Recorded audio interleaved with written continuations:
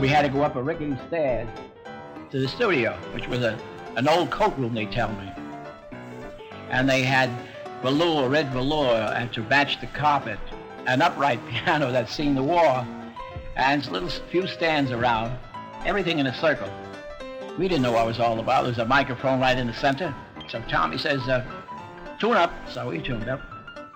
What are you going to play? I said, I don't know. We didn't make up any program. You said you wanted us to help you out. We're helping you out now. I said, well, play something. So I played Canadian Capers. He said, now, say something.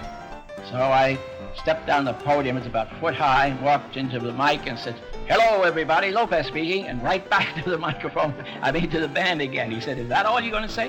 What else can I say? I said it again. Well, after that, we played and played and played, and those times you could play for an hour or 2 hours. Time meant nothing. There was no program.